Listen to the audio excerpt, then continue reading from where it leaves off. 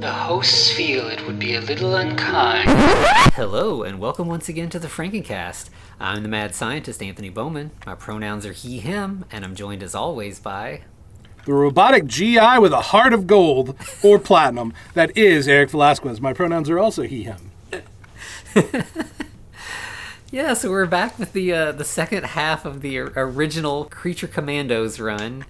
Mm-hmm. I think I liked this second half better. I feel like they started to figure things out more of how we hit a stride. Mm-hmm, absolutely. Everybody kind of like fits into their, Shreve gets worse because of course he does. He gets worse, but also in one comic he's better, but only for that one comic because right. What are you gonna do? Yeah. But like all the characters kind of start to like find their way a little bit, like, or find their place in the world.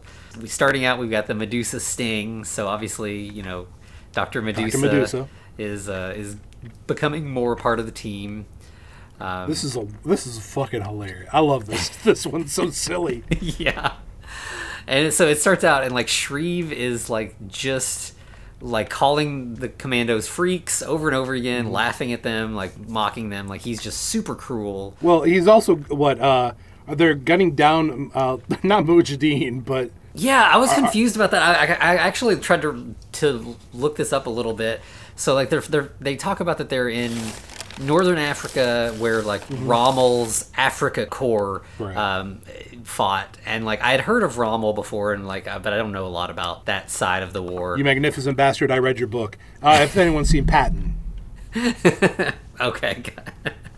But yeah, so Rommel, like he ran this Nazi company that like fought in Northern Africa. It was mainly tanks. Mm-hmm. And I was like, did they like recruit Muslims? And I couldn't find much about that. I think that this is supposed to be like that Rommel's team or people have gone through, and now there's like some like looters that are clearing out whatever they can find, and that's the Muslim people that the Commandos scare away. Well, at least Shreve's a little open-minded and saying that he's going to put the fear of Allah into them. Right, yeah. The guy's an asshole, but he's not a bigot. Equal opportunity asshole. Mm-hmm. Mm-hmm. Unless you're a freak, I guess, or what he calls a freak. Yeah. But then we see there's like a plane overhead that's like firing on them. Velcro is able to like turn into a bat and go like cause the plane to crash. Like, that's his one move. If there's a plane, I'm turning into a bat. That's it. I'm gonna fly in the cockpit and fuck with that pilot, and it works every time.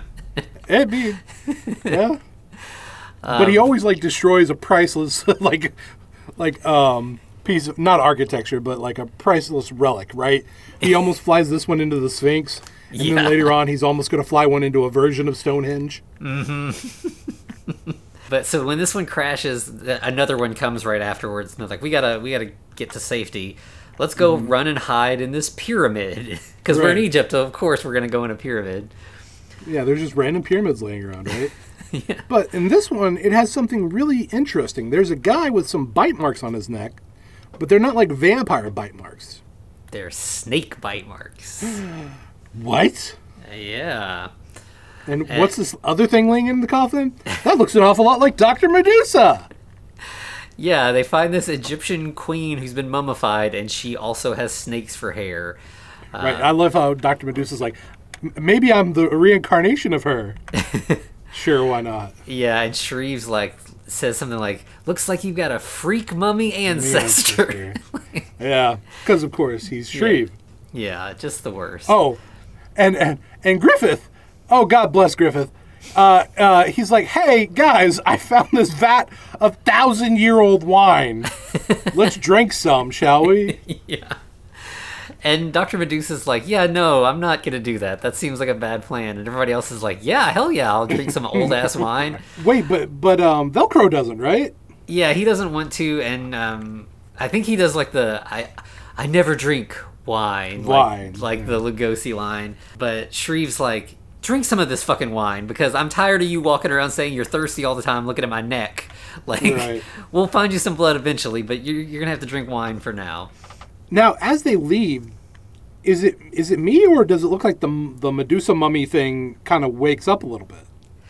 Yeah, it did kind of look like it was maybe, like, the mummy curse, like it's gonna wake up or something. Because the guy that they found that was bit was not like ancient, so it seems like that mummy must get up occasionally.